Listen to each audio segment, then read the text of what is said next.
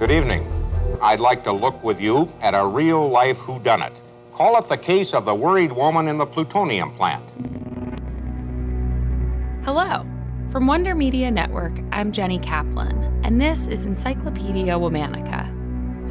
Today's warrior was an American workers' rights activist, a nuclear chemical technician. She raised serious concerns about health and safety standards in corporate nuclear facilities and the danger that this negligence posed to workers and the community alike.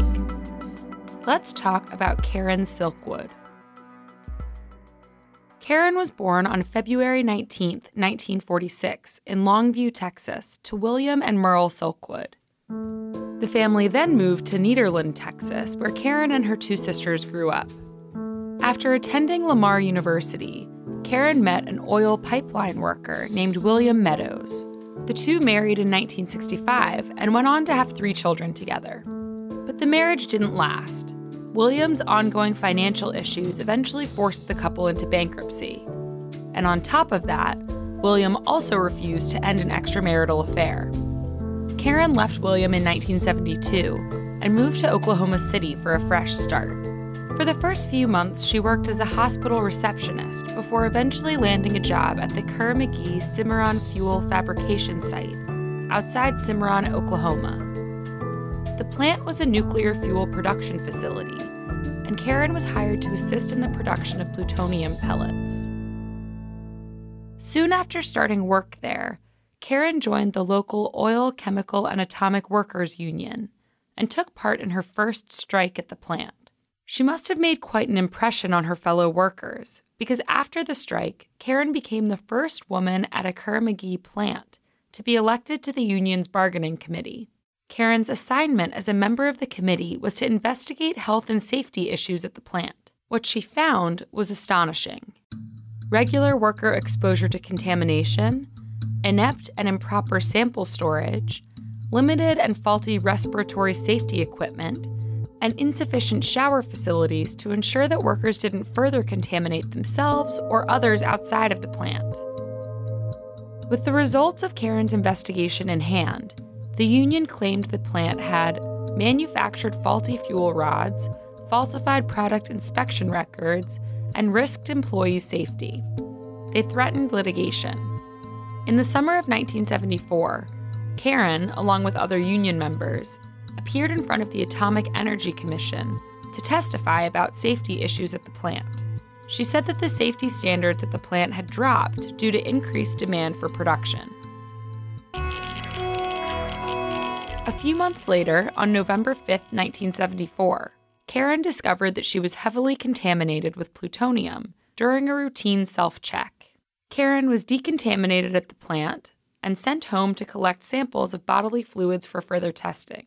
The next morning, Karen again tested positive for plutonium contamination, even though she hadn't been around any radioactive material since she was decontaminated. She was then put through a second, more intensive decontamination procedure. When Karen arrived at work the following morning, she was found to be dangerously contaminated, to the point of breathing out contaminated air. This brought up the serious possibility that Karen's contamination may not have been an accident. It was a mystery. Karen, her boyfriend, and her roommate were all sent to Los Alamos National Laboratory for more in-depth testing. Karen believed that she'd somehow been contaminated at the plant. Kerr-McGee was pushing the idea that Karen poisoned herself in order to make the company look bad. In response, Karen said that she had put together all of the necessary documentation to prove her case, including internal company files, and was planning to go public. She set up a meeting with a New York Times journalist named David Burnham to share her story.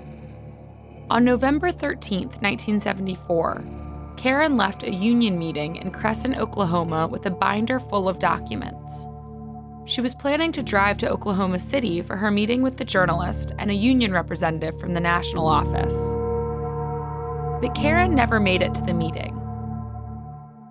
Later that night, she was found in her car off the side of the highway in what appeared to be a single-car accident.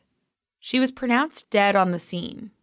The documents that multiple people testified she had in her possession at the time were missing from the car. To this day, foul play has never been substantiated by law enforcement, though it has been highly speculated. Her family confirmed that Karen had received threats over the phone in the days before the planned meeting.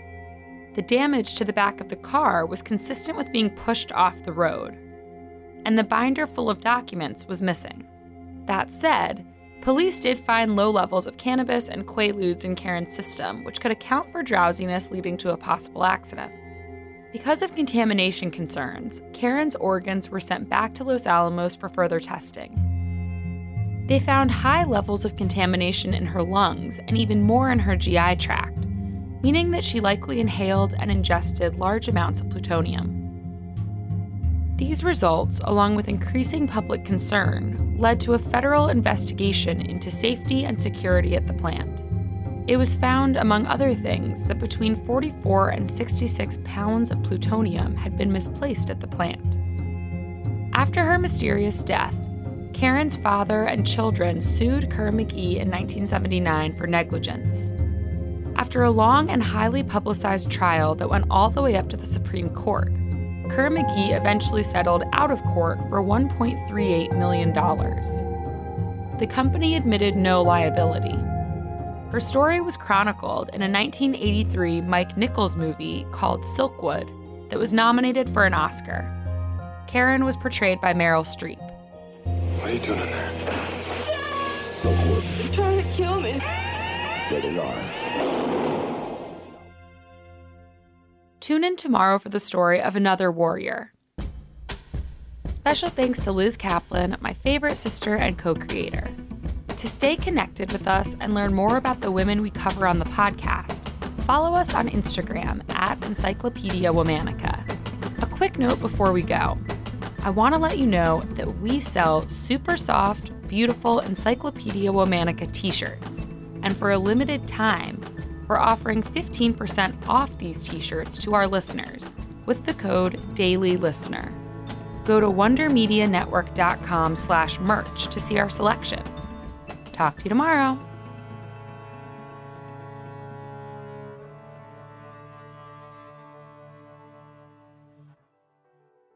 Before you go, I want to tell you about a campaign that we're really excited about. Studies show that women and men are labeled differently in the workplace for the same behavior due to unconscious gender bias. And because biases are so ingrained in society, even the most progressive among us are guilty of perpetuating the issue. Become a catalyst for change this International Women's Day by joining the Bias Correct campaign at catalyst.org/biascorrect and by using the hashtag BiasCorrect.